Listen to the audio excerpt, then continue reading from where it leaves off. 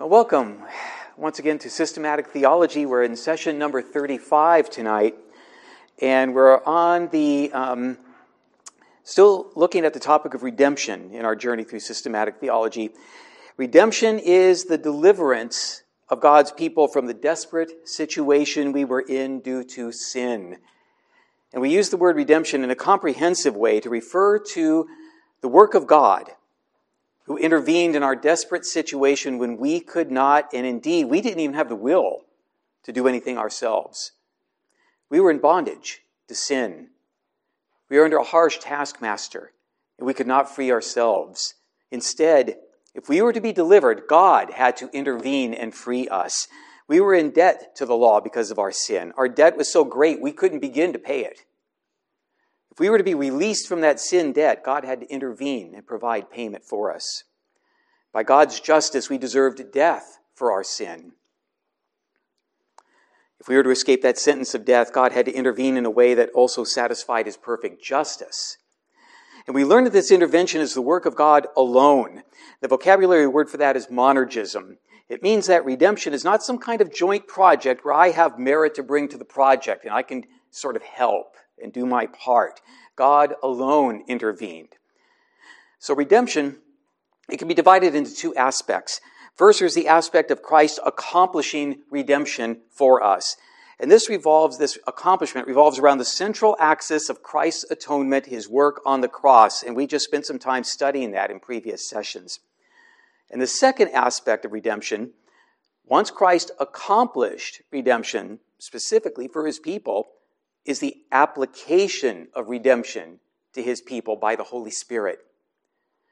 So far, we've been looking at the accomplishment of redemption, and we're going to continue down that path tonight. And in upcoming studies, we'll look at the work of the Holy Spirit in applying redemption to each of Christ's sheep given by the Father to the Son, known to God from eternity past. There's an aspect of the atonement accomplished by Christ that I want to explore next. And it is a vital part of the atonement. And that aspect of the atonement is the obedience of Christ during His earthly walk, His work of accomplishing redemption. The obedience of Christ, the God-man, during His earthly walk is usually split into two categories. And those categories are what we call Christ's active obedience and Christ's passive obedience. So, what do we mean by those two terms? What do we mean by Christ's active obedience and His passive obedience? Okay, well, let's look first at Christ's active obedience. Christ's active obedience is His perfect obedience to the law of God during His earthly walk. Christ obeyed the law of God perfectly in thought, word, and deed. Christ, as the God-man during His earthly ministry, He lived under the law, and He kept it perfectly. He kept the law flawlessly. Thought, word, and deed flawlessly. He left nothing undone that perfect obedience to the law would require. Christ never violated anything that the law prohibited. Now, in the account of Jesus' temptation in the wilderness by the devil, Scripture shows us this intense period of Christ's active obedience, an especially intense period. And this particular intense series of temptations in the wilderness should remind us of the temptation of Adam and Eve in the garden. Adam failed in the garden, but Christ succeeded in the wilderness. Christ, as the God-man, had to completely obey the law on our behalf if any of His people were to be saved. That's because all of us, in the state in which we were born, were guilty of Adam's sin of disobedience. Adam represented all of us, all of mankind in the garden. When Adam disobeyed and fell, all of mankind fell with him because he represented all of us. He was our man in Washington, we could say. Then, not only are we guilty of Adam's sin at our birth, we then go on to commit sins of our own. We covered this back in session 22 when we were looking at the doctrine of man. But a quick review is that all of mankind stood with Adam in the garden, either for obedience and reward or disobedience and loss. The guilt of Adam's sinful disobedience in the garden was reckoned or accounted to all of mankind who came after Adam. Romans chapter 5, verse 12, which is where we'll be first. Romans 5:12 tells us of this linkage between all of mankind and the federal head of mankind, Adam. It says in Romans 5:12, therefore, just as sin came into the world through one man, and death through sin, and so death spread to all men because all sinned. If we're going to be saved, we have a desperate need for a new federal head. We need a new man in Washington to represent us. As long as we're still represented by Adam, Adam's disobedience will be credited to us. We need to be taken away from being represented by the first Adam, and we need to be represented by a new Adam, a second Adam who obeyed perfectly. Only once we're represented by the one who is perfectly obedient can we be accounted as obedient before God. We are accounted as obedient not because we've personally obeyed the law perfectly, but because Christ perfectly obeyed the law on our behalf. As our federal head, our man in Washington, our representative. The law, what does it say? It says, do this and live. The law says, do this and live. This is what the first Adam was under in the garden. Obedience meant life for him and all humanity that stood with him and he represented. Disobedience meant death for Adam and all humanity that he represented. Do this and live. Being under the law means being under this obligation to personally and perfectly keep the law. We can see the law's demand of do this and live by reading about Jesus' conversation with a lawyer who was an expert in the law. If you'd like to follow along, I'm going to be in Luke chapter 10, verses 25 to 29. Luke chapter 10, beginning in verse 25. And behold, a lawyer stood up to put him to the test, saying, Teacher, what shall I do to inherit eternal life? He said to him, What is written in the law? How do you read it? And he answered, You shall love the Lord your God with all your heart and with all your soul and with all your strength and with all your mind, and your neighbor as yourself. And he said to him, You've answered correctly. Do this, and you will live. But he, desiring to justify himself, said to Jesus, And who is my neighbor? This lawyer, an expert in the law, should have known what to do if he wanted to gain eternal life by his own efforts. He should have known about the law's demand. Do this and live. Jesus asked the lawyer to summarize the law, and he does so correctly. Love God and neighbor perfectly. Jesus then simply says this, Do this and you will live. The lawyer must have had some misgivings, some proper doubts about whether he was really a perfect keeper of the law, because verse 29 says he wanted to justify himself. He was looking for a loophole from the law's demand of perfection, but there is no loophole. The law's demand is do this and live.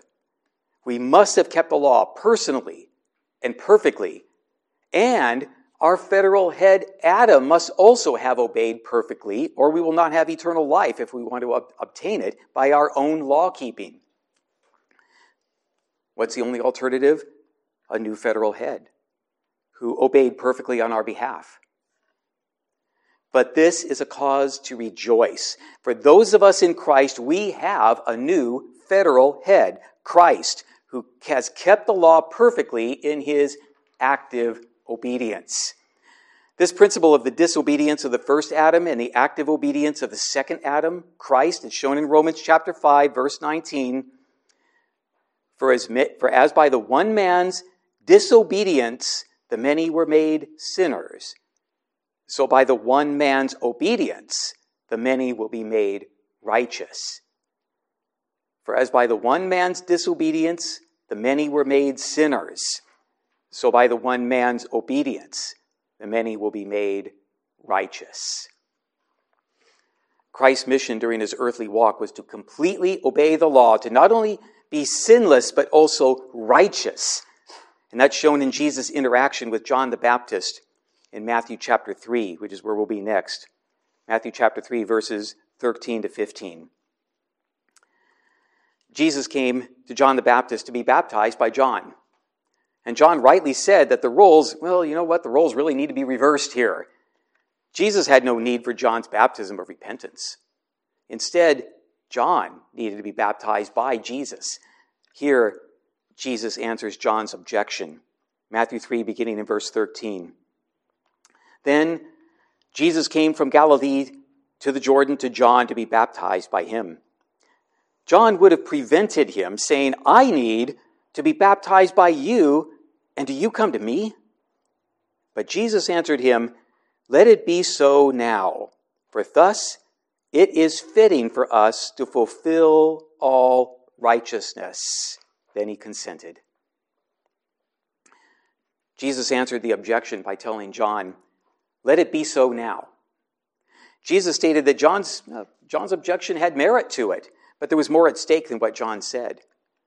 Jesus' motive was to fulfill all righteousness.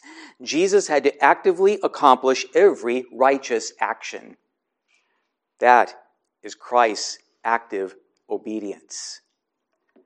There was one man in the beginning, the first Adam, who disobeyed and many were made sinners. Then there is the second Adam, who for Christians is the new federal head, the new representative.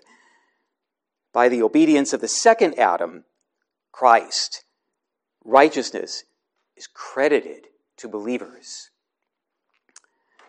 There was a theologian of the early 20th century, J. Gresham Machen. And on the day that he died in 1937, he sent one last telegram. It read, I'm so thankful for the active obedience of Christ. No hope without it. Machen's hope as he was about to go into the presence of the Lord was this doctrine, the knowledge that Christ's perfect obedience was credited to him. The words of that telegram are Machen's last recorded words.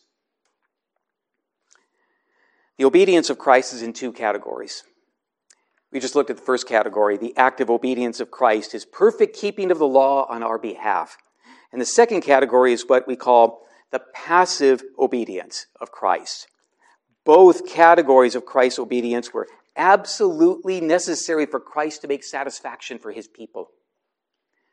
What is Christ's passive obedience? It was the obedience of Christ voluntarily suffering for his people. He voluntarily suffered being rejected and insulted during his life. He voluntarily suffered in the Garden of Gethsemane. He voluntarily suffered on the cross. He voluntarily suffered in obedience for us. So when we use the word passive in that phrase, passive obedience, this doesn't mean that Christ wasn't fully engaged with this obedience with real effort, or that it wasn't a real work on our behalf. In fact, I've heard it said that in this case, the term passive doesn't come from English, but from the Latin for suffering. Let's look at a couple of passages. One is a prophecy of Christ from the Old Testament, and another is a fulfillment of that in the Gospels. First, let's turn to Isaiah chapter 50. Isaiah chapter 50.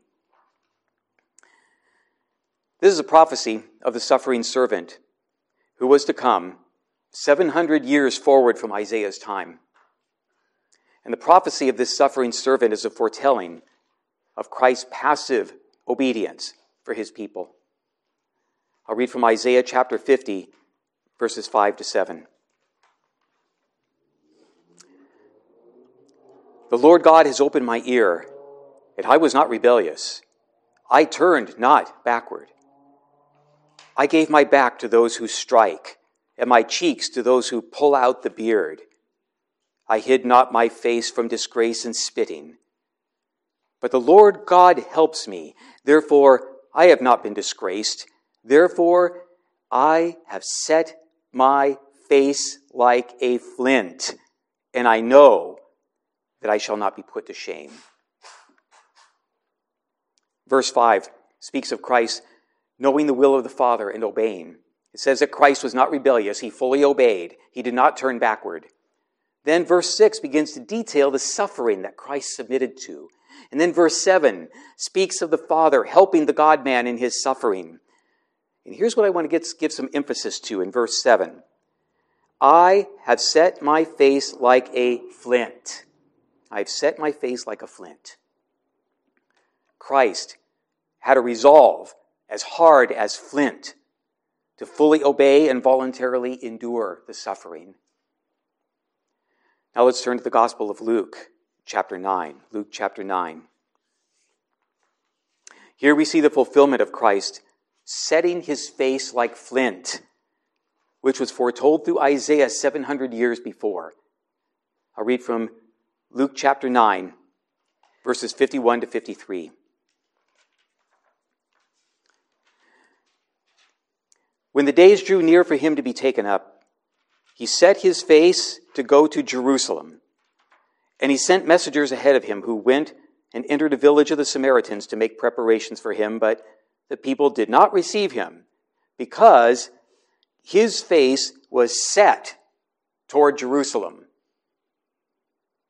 The Greek word here for set, when the passage says that his face was set toward Jerusalem, has the meaning of being fixed firmly, being inwardly firm and committed. When the time was coming near for the events of the cross and the ascension, Jesus firmly and with great determination set his face toward the place of the cross, Jerusalem. That should remind us of what we read a few minutes ago in Isaiah chapter 50. In the prophecy of Isaiah, Jesus set his face like a flint, knowing he would give his back to those who strike and his cheeks to those who would pull out the beard. In the book of Philippians, which is where we'll be next, Paul gives a summary of this passive obedience of Christ. I'll read from Philippians chapter 2, verses 5 to 8. Here Paul is writing about the incarnation of Christ. Have this mind among yourselves, which is yours in Christ Jesus, though he was in the form of God, did not count equality with God a thing to be grasped, but emptied himself by taking the form of a servant, being born in the likeness of men. And being found in human form, he humbled himself by becoming obedient to the point of death, even death on a cross. Obedient to the point of death, even death on a cross. In Christ's earthly walk, he veiled his divine glory. He was subject to the weaknesses of humanity, such as hunger, thirst, but not sin. And he was subject to poverty, persecution, and the scorn of sinful men. But verse 8 tells us something important. He humbled himself. Christ did all this voluntarily in order to save his people. Then verse 8 goes on. It describes the furthest extreme of his voluntary humiliation. He was obedient to the point of death. And not just any death, but the death of the cross. The death of the cross was the most painful and shameful form of execution that the Romans could inflict. It's been said that one who was crucified died 1,000 deaths. Cicero called crucifixion a most cruel and disgusting penalty. The cross was so severe in torture and shame that it was not inflicted on Roman citizens or any of the upper classes. It finally came to be called the slave's punishment. And not only was the scourging of Christ and his crucifixion a torment, but what was much worse was Christ carrying all of our sins to the cross. Those sins laid upon him and taking the wrath of God that was actually due to us. The method of execution by hanging on a tree was not only a shame before men, but it pointed to the wrath of God upon that person. As we see in Deuteronomy chapter 21, verses 22 and 23, which is where I'll be next. Deuteronomy 21. I'll read from that to show the significance of this means of death. Deuteronomy 21, I'll start in verse 22. And if a man has committed a crime punishable by death, and he is put to death, and you hang him on a tree, his body shall not remain all night on the tree, but you shall bury him the same day, for a hanged man is cursed by God. You shall not defile your land that the Lord your God is giving you for an inheritance. It was absolutely necessary for Christ to voluntarily be obedient to this method of death and the divine curse that came with it if we were to be saved. I'll quickly read Galatians 3:13 to show this. Galatians 3:13. It says, Christ redeemed us from the curse of the law by becoming a curse for us. For it is written, cursed is everyone who is hanged on a tree. We cannot be redeemed from the law's curse on us. The curse that comes with failure to keep all that the law demands unless Christ, in obedience, took that divine curse for us. Cursed is everyone who's hanged on a tree. The extreme, absolute obedience of Christ to the point of death on the cross might remind us of Christ's suffering in the Garden of Gethsemane. And I'll read from Matthew chapter 26, verses 38 and 39, for insight into the level of great suffering and obedience as Christ contemplated the wrath that he was to suffer for our sins. Matthew 26, starting in verse 38. Then he said to them, my soul is very sorrowful, even to death. Remain here and watch with me. Going a little farther, he fell on his face and prayed, saying, my Father, if it be possible, let this cup pass from me. Nevertheless, not as I will, but as you will. Not as I will, but as you will. Jesus' suffering was extreme at this point, yet he still declared his obedience to the Father, not as I will, but as you will. This was the great extreme of the obedience of Christ. He was completely obedient to the point of death, even death on a cross. So the work of Christ, the God-man, on our behalf can be summarized by Christ's obedience. Theologians speak of this obedience in two categories, active obedience and passive obedience.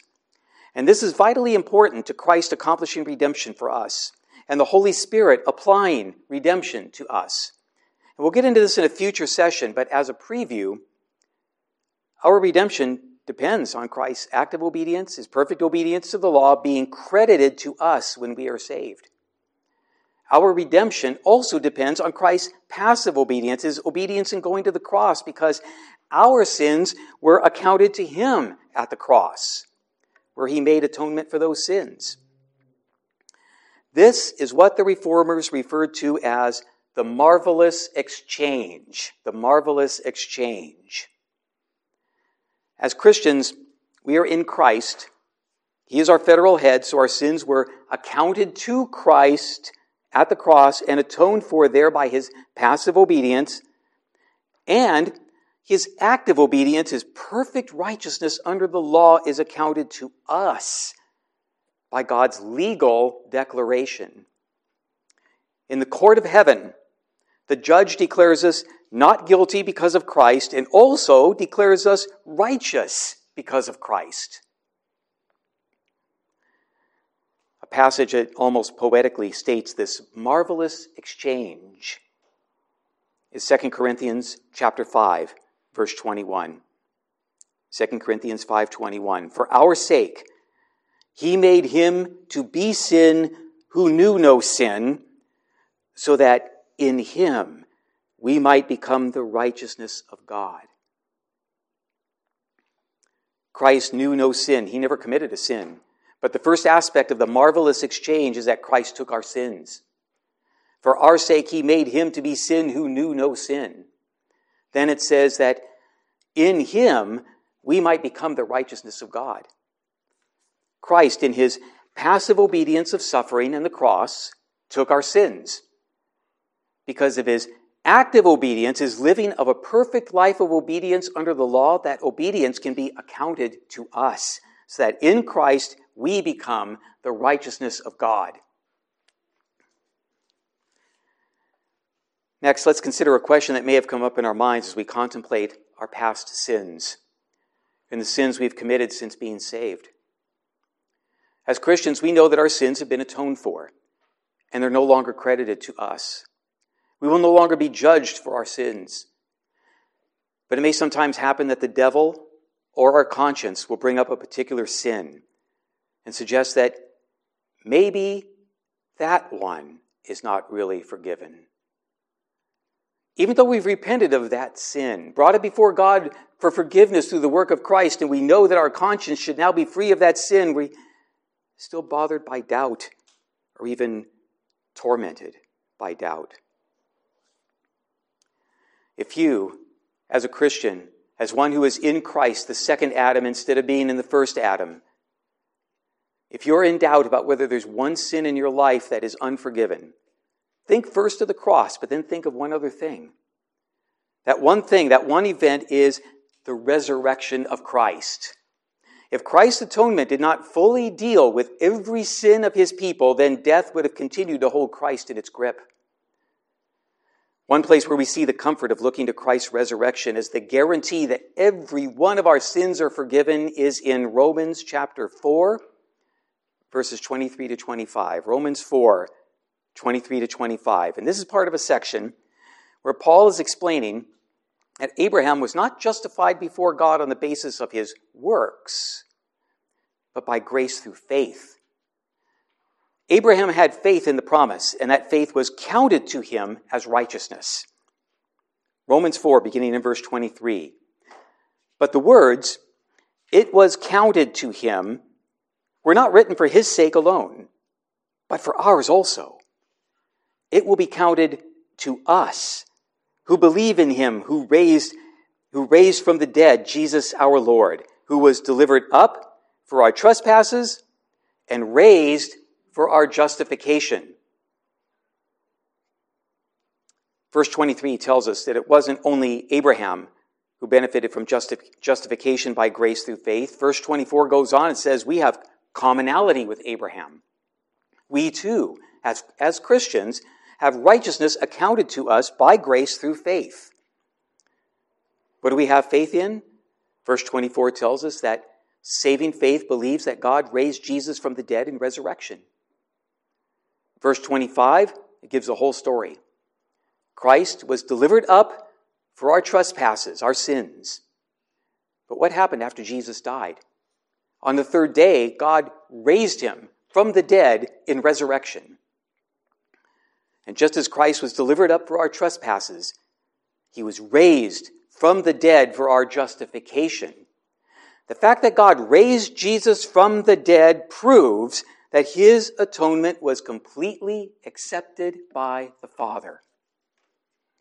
If the atonement had failed to deal with even one sin from one of God's people, this would show that the atonement was not accepted, and the resurrection would not have occurred. As verse 25 states, God raised Christ for our justification. The resurrection proves that he satisfied the claims of the law of God on our behalf, and therefore God's people can be justified. I'll read from Acts chapter 2, verse 24, where Peter declares this during his sermon at Pentecost. God raised him up, loosing the pangs of death, because it was not possible for him to be held by it. Not possible for him to be held by it. It was impossible for Christ to be held by death for several reasons. First, it was the decree of God from eternity that Christ would be raised. Also, it was impossible for the kingly rule of Christ to be canceled permanently by death. But it was also impossible for death to hold Christ because every sin of every one of God's people had been paid at the cross. Because every sin was paid for at the cross, the Father accepted the substitutionary atonement, and it was not possible that death could hold Christ. The theologian Geerhardus Vos wrote this about the resurrection being the proof that the atonement completely took away every sin of God's people. He said, by raising Christ from death, God, as the supreme judge, set his seal to the absolute perfection and completeness of his atoning work. The resurrection is a public announcement to the world that the penalty of death has been borne by Christ to its bitter end. Has your conscience accused you as a Christian of a sin that you're tempted to think that perhaps it can't be forgiven? Look to two things to quiet your soul: the cross and the resurrection. As Paul declared in Romans, Christ was delivered up to the cross for your trespasses. Then look to the resurrection. Christ was raised for your justification. The historical fact of Christ's resurrection proves that all of your sins, every last one, even that one that troubles you, has been forgiven. Because the Father has accepted the atonement, death could not hold Christ. Now let's move on to a topic that I put off until tonight, that we began to explore in a previous study, and that's the topic of Christ as holding the office of high priest. In a previous study, we looked at the offices of Christ, or we began looking at the offices of Christ and how Christ holds the offices of prophet and king. But I skipped Christ's office of priest at that time, because I think that that office fits in this section better since we're covering Christ's work of redemption. Just to review, what is this truth of the offices of Christ all about? For the full explanation, we covered it in session 31 back in December of last year, but the short explanation is that the offices of Christ are official positions that Christ has been appointed to carry out the work of his kingdom. An office comes with responsibility and the necessary power, authority, and resources to carry out the responsibility of the office. An office holder must be appointed and authorized for that office. Christ holds the offices of prophet, priest, and king in order to carry out his rule of what we call his mediatorial kingdom, And we looked at the definition of the mediatorial kingdom that the theologian Berkhoff gave. Berkhoff wrote, "In general, we may define the mediatorial kingship of Christ as his official power to rule all things in heaven and on earth for the glory of God and for the execution of God's purpose of salvation." Each of the offices of prophet, priest, king were prefigured in the Old Testament. There were holders of the offices in the Old Testament, which were types of Christ that was yet to come. The offices of the Old Testament looked forward to the perfect holder of these offices, which is Christ himself. What exactly is this office of priesthood that Christ fulfills? We can begin looking for the answer in the book of Hebrews, which is a rich source of revelation about Christ's office of high priest. And we're going to turn first to Hebrews chapter 5, verse 1. This one verse gives a definition of the high priesthood. Hebrews 5:1.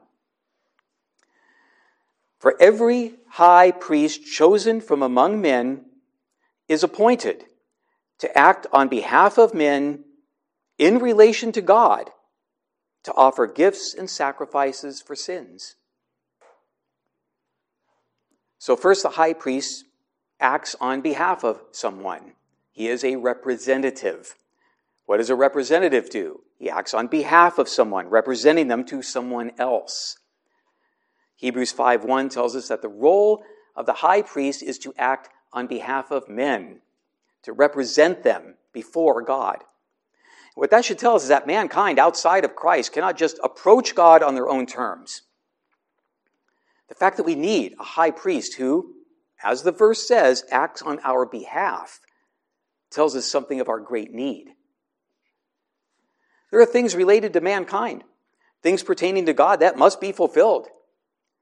Those things must be fulfilled by the high priest. That is, in kind of a neat package, the office of the high priest. There are things related to mankind, things pertaining to God, that must be fulfilled if we are to be saved. Now, there's a kind of divide in how people in the world out there see the relationship between man and God. Modern society tends to think that, well, God exists for our sake.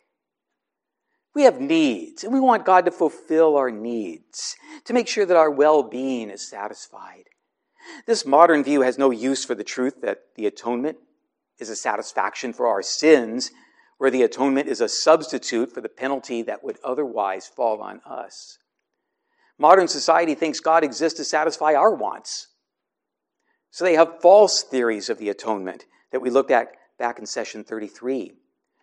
The false theory called the moral influence theory holds that Christ's sacrifice wasn't a substitution for us, it was just an object lesson for us, showing the value of truth and duty. Because of this object lesson, we're motivated to turn over a new leaf and live differently. Another false theory of the atonement is the moral government theory. In that theory, once again, it's not God's just wrath that is satisfied by a substitute, but the cross was just a demonstration of how seriously God takes sin. And now that we've been shown kind of how serious in this demonstration that sin really is, well, God can now sort of relax his law toward us. Now, what these false theories of the atonement have in common is the idea that God exists simply to meet our need. But the truth is that the priestly office is necessary not so that God can serve man by catering to our felt needs, but instead God has demands from his justice that must be satisfied. Looking again at Hebrews 5:1, the high priest is appointed on behalf of men in things pertaining to God, as the New American Standard translates it, things pertaining to God. God is the one who must be satisfied because of our sins and because of his perfect justice. We'll look at another passage in Hebrews now, in chapter 2, Hebrews chapter 2, verses 16 and 17. Sort of parallels Hebrews 5:1. Hebrews 5:1 speaks of the necessity of the high priest being appointed for men in things pertaining to God. In this next passage, tells us what are these things pertaining to God. Hebrews 2:16. For surely it is not angels that he helps, but he helps the offspring of Abraham. Therefore he had to be made like his brothers in every respect, so that he might become a merciful and faithful high priest in the service of God to make propitiation for the sins of the people. To make propitiation for the sins of the people. The things pertaining to God, the work of the high priest in service to God is to make propitiation for sins. What does propitiation mean? It means to turn away God's righteous wrath. The great work of the high priest is to make atonement for our sins. This atonement, the work of the cross, was the only way to bring sinful men at enmity with God to a place where the saved have peace with God. One place we can look to see someone who knew that he needed a mediator, someone to represent him before God, is in the book of Job, which is where we'll be next. The book of Job. Job struggled with the question of his need for a mediator. We're going to turn to Job chapter 9. We'll see how Job, in his suffering and his struggle, voices his need for one who will represent him before the Almighty God. We'll read first from Job chapter 9, verses 1 to 3. Now here, one of Job's friends, Bildad, had just given his advice that Job should simply repent of this unknown sin that Bildad kind of assumed that Job had committed. Then he further advises that Job should just appear before God and plead for mercy. Back in the previous chapter, Bildad summarizes his advice. He said, if you are pure and upright, surely then he will rouse himself for you and restore your rightful habitation. But Job realizes the impossibility of just coming before God on his own behalf and establishing himself as pure and upright. Beginning in verse 1, chapter 9, Job answers this. Then Job answered and said, truly I know that it is so, but how can a man be in the right before God? If one wished to contend with him, one could not answer him 1 in 1,000 times. Job begins his answer to Bildad by agreeing with him on one point. Truly I know that it is so. Job agrees that God punishes the wicked and rewards the righteous. But then Job laments the impossibility of representing himself by himself before God. It reminds me of the famous saying that the lawyer who represents himself in court has a fool for a client. Job knew that he could not represent himself. He's pointing to two things that prevent him from just appearing before God toe-to-toe, so to speak. First, there's an infinite distance between the nature of God, divine nature, and the nature of man, since man's only a created being. There's too much of a gulf to bridge there. Job says if one wished to contend with him, one could not answer him once in 1,000 times. The contest between Job and God is infinitely lopsided. The second reason that Job cannot represent himself before God and protest concerning his innocence is in this phrase, "But how can a man be in the right before God?" God is so pure that how can one establish his own righteousness? Another of Job's friends, Eliphaz, said the same thing earlier. And I'll read from chapter 4, verses 17 to 19. Job 4, beginning in verse 17. Can a mortal man be in the right before God? Can a man be pure before his Maker? Even in his servants he puts no trust, and his angels he charges with error. How much more those who dwell in houses of clay, whose foundation is in the dust, who are crushed like the moth. Job is desperately seeking vindication from God and realizes that if God does not vindicate him, he cannot just demand it. He objects, but how can a man be in the right before God? Job isn't accusing God of having some rule that might makes right. Instead, Job knows that God's divine nature is elevated far above his own human nature. And both Eliphaz and Job realize that sinful man cannot be pure before his Maker based on man's own efforts. In chapter 9, verses 32 and 33, Job now gets to the heart of the matter, his need for representation before God. I'll read from Job's anguished cry. Job 9, beginning in verse 32. For he is not a man as I am, that I might answer him, that we should come to trial together. There is no arbiter between us who might lay his hand on us both. There is no arbiter between us who might lay his hand on us both.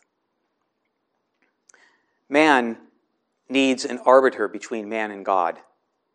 Job could not approach God on his own. God has divine nature. Job does not. God is infinitely above Job.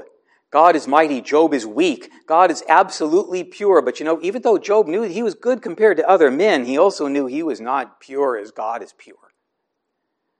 The word in verse 33 that we see translated as arbiter, in the Greek translation of the Old Testament, it's the same Greek word used in the New Testament for mediator. Mediator. And that Greek word is used of Christ in 1 Timothy chapter 2, verse 5, where it says, "For there is one God, and there is one mediator between God and men, the man Christ Jesus." The word translated mediator here, used of Christ, is the same Greek word used in the Greek translation of the book of Job, where Job pleads for such a mediator to bridge the great gulf between himself and God. Here's what Spurgeon preached about Job's plea for a mediator or arbitrator from that passage in Job. Spurgeon said, "In his mournful plight he sighed for an arbitrator who, while dealing justly for God, would at the same time deal kindly with poor flesh and blood, being able to lay his hand upon both. But, dear friends, what Job desired to have, the Lord has provided for us in the person of his own dear Son, Jesus Christ. We cannot say with Job that there is no arbiter who can lay his hand upon both, because there is now one mediator between God and man, the man Christ Jesus." So, we need a high priest, one who is appointed to act on our behalf in relation to God. The Levitical priesthood of the Old Testament was a priesthood of men of weak nature like ours, but in the fulfillment of that Old Testament type, the holder of the office is both truly God and truly man. Christ is a single divine person with two natures, true deity and true humanity. Let's look at these one at a time and ask, why do we need, in order to do the work of the high priest, one who is both truly man and truly God? First, why did our Redeemer need to be fully human? Gregory of Nazianzus, who was a 4th century bishop of Constantinople, had this maxim. And he said, what he did not assume, he did not redeem. What he did not assume, he did not redeem. If the second person of the Trinity, the Son, did not assume human nature, then he could not redeem humans. The first Adam, fully human, in the Garden of Eden, brought the need for redemption by his disobedience. Because a human brought the need for redemption for humanity, the one who redeems must also be fully human. Let's go back once again to Hebrews chapter 2. We'll read verses 14 to 17. Hebrews 2, beginning of verse 14. Since therefore the children share in flesh and blood, he himself likewise partook of the same things, that through death he might destroy the one who has the power of death, that is, the devil, and deliver all those who through fear of death were subject to lifelong slavery.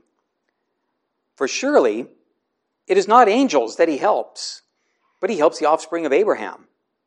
Therefore, he had to be made like his brothers in every respect, so that he might become a merciful and faithful high priest in the service of God to make propitiation for the sins of the people. Verse 16 says that Christ does not help angels. Fallen angels are forever fallen, and there is no hope for fallen angels. There is no mediator for angels. There is no priest that stands before God for fallen angels. When Christ came to be a priest, he bypassed the nature of angels altogether and humbled himself to take human nature alongside divine nature. The incarnation was not to help angels, but to help the offspring of Abraham, or the whole family of faith represented by the faith of Abraham. The word translated help is a strong word in the Greek, which in other contexts it means to grasp or take hold of something. Christ was incarnated to take hold of us, to give strong, saving help to us. Verse 14 says that the reason that Christ was incarnated was that in order to save humans, he must partake of flesh and blood. Only in that way could Jesus destroy the devil, the one who has the power of death. People are in slavery to the devil, and part of that slavery is fear of death. The devil is able to motivate the unsaved into evil because of the fear of death and the judgment that awaits. Because Christ is fully human, in addition to being fully God, he was able to die, and through that death, to destroy the power of the devil, to cause fear in the hearts of Christians because of death. Verse 17 then says, once again, for emphasis, that Christ had to be made like us. He had to be our brother in this respect, in having true human nature. Otherwise, he could not be a merciful and faithful high priest for us. Christ needed to be human, truly human, with all the suffering that we go through in order to have his mercy come from a place of true sympathizing with us. Whatever suffering you're going through, he was there. And he can truly sympathize and be of true merciful help. He's also a faithful high priest because he endured all the suffering in perfect obedience, obeying even to death on the cross. The need for our high priest to be truly human in addition to being truly divine is shown by the Old Testament law of the kinsman redeemer. The kinsman redeemer. What is the Old Testament law of the kinsman redeemer? This was a provision in the law that a man who had the means to save a relative from a creditor and keep land in the family had a provision under the law to do so. There were requirements for this means of redemption. First, it had to be done by a close family relative. Then, of course, that relative had to have the means to redeem, since he had to pay the full amount of what this relative owed. The law of the kinsman redeemer is shown in a touching way in the book of Ruth. Ruth comes to Israel as a widow and a foreigner, a Moabite, but finds a husband in Boaz, one who is a close relative of her mother-in-law's family, and therefore he is eligible as a redeemer for Ruth. At the high point in the story, Ruth comes to Boaz at the threshing floor by night, surprising Boaz. I'm going to read from Ruth chapter 3, verse 9. It's the great high point of the account of Ruth. As Boaz discovers Ruth at his feet in the middle of the night, he asks this. He said, "Who are you?" She answered, "I am Ruth, your servant. Spread your wings over your servant, for you are a redeemer." Boaz would have had no right to marry Ruth and bring redemption to the family if he had not been related to the family, a kinsman. Christ in his human nature is our kinsman, and therefore he can be our redeemer. Once again, as Gregory of Nazianzus said, what he did not assume, he did not redeem. To do the work of the high priest for us, to redeem us, Christ had to be our kinsman. Here's what Matthew Henry wrote about this passage. "Thus must we, by faith, apply ourselves to Jesus Christ as our next kinsman, that is able to redeem us. Come under his wings as we are invited, and beg of him to spread his skirt over us. Lord Jesus, take me into thy covenant and under thy care. I am oppressed. Undertake for me." I also want to draw attention to the response of Boaz in the next verse, verse 10. And he said, "May you be blessed by the Lord, my daughter. You have made this last kindness greater than the first, in that you have not gone after young men, whether poor or rich." Boaz calls Ruth a daughter. In anticipation of redemption, Ruth is no longer a foreigner, a Moabite in the eyes of Boaz. She is family. So we've seen why Christ, our high priest, had to be truly human. Now, why did he also need to be truly divine? The reason that our high priest had to be fully divine was because of the greatness of the task of redemption. The Westminster Larger Catechism gives a full answer to the question, why did the mediator have to be God? The answer is, it was requisite that the mediator should be God, that he might sustain and keep the human nature from sinking under the infinite wrath of God and the power of death, give worth and efficacy to his sufferings, obedience and intercession, and to satisfy God's justice, procure his favor, purchase a peculiar people, give his spirit to them, conquer all their enemies, and bring them to everlasting salvation. That's a long answer. And the short version is that a mere man could not have withstood the wrath of God poured out at the cross. Also, the value of the sacrifice at the cross had to have infinite value and effectiveness. A mere man could not have withstood the infinite wrath of God, the punishment for the great number of sins of God's people, all within the short span of time on the cross. Here's how the theologian Berkhoff phrased it. In a short period of time, he bore the infinite wrath against sin to the very end and came out victoriously. This was possible for him only because of his exalted nature. It was also necessary that the one to redeem us be fully God, because His blood needed to have infinite value to atone for our sins. I'm going to read from Zephaniah chapter 3. Zephaniah chapter 3, verses 14 to 17. This is a prophecy of the joy that was yet to come as a result of the saving work of Christ. Sing aloud, O daughter of Zion. Shout, O Israel. Rejoice and exult with all your heart, O daughter of Jerusalem.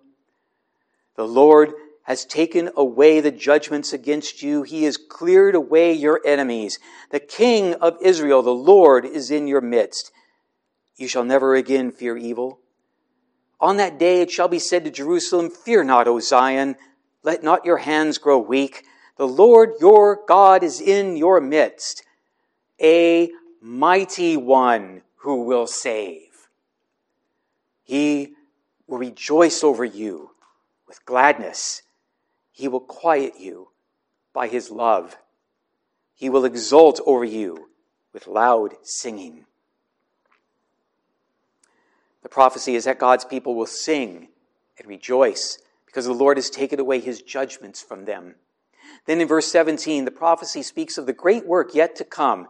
The Lord your God is in your midst, a mighty one who will save. Our sin had placed us in a position of judgment that only the power of God could save us from. It took the divine person of the Son of God, one who is fully God and fully man, to give the sacrifice of infinite worth that it took to save us from judgment. The great task of redemption required a high priest that was not only fully God, but also fully man. What comes after this in verse 17 tells us of the satisfaction of Christ after he endured the cross, after redemption had been accomplished. He will rejoice over you with gladness. He will quiet you by his love. He will exult over you with loud singing. Christ exulted in the result of his mighty saving work after it was done. It reminds me of God's first creation, where after the sixth day of creation, after God had created all things, including man, the scripture says, and God saw everything that he had made, and behold, it was very good. The work of Christ in his office of high priest was to be both the offering and he was also the offerer. He was the offering for our sins. He was also at the same time the one who was performing the work of doing the offering. The Old Testament Levitical priests were offerers, but the sin offerings were animals. Christ, in his priestly role, is both the offering and the offerer. To do all of this, he had to be fully God and fully man. He had to be fully man to be our kinsman redeemer. He had to be fully God because only God is mighty to save, with the power to atone for our sins, and that blood being of infinite worth. We've come to the end of our time tonight, but I do have more to say in the next study about the atonement of Christ and his high priesthood, and the next time I'm up here will be 2 or 3 months from now. This is the last in this particular unit. So the next time I'll continue with this topic, then we'll move on after that to the application of redemption to us and what happens when a person is saved. But to end, I'll read from Isaiah chapter 52, verses 9 and 10. Here the Lord speaks by Isaiah of the days of salvation yet in those people's future. Here God speaks of the necessity of divine strength to accomplish redemption. Break forth together into singing, you waste places of Jerusalem, for the Lord has comforted his people. He has redeemed Jerusalem. The Lord has bared his holy arm before the eyes of all the nations, and all the ends of the earth shall see the salvation of our God. The Lord has bared his holy arm before the eyes of all the nations, and all the ends of the earth shall see the salvation of our God. In redemption, we see the power of the strong arm of the Lord to save. Only the one who is both fully man and yet fully God could accomplish redemption by the strong and holy arm of the Lord.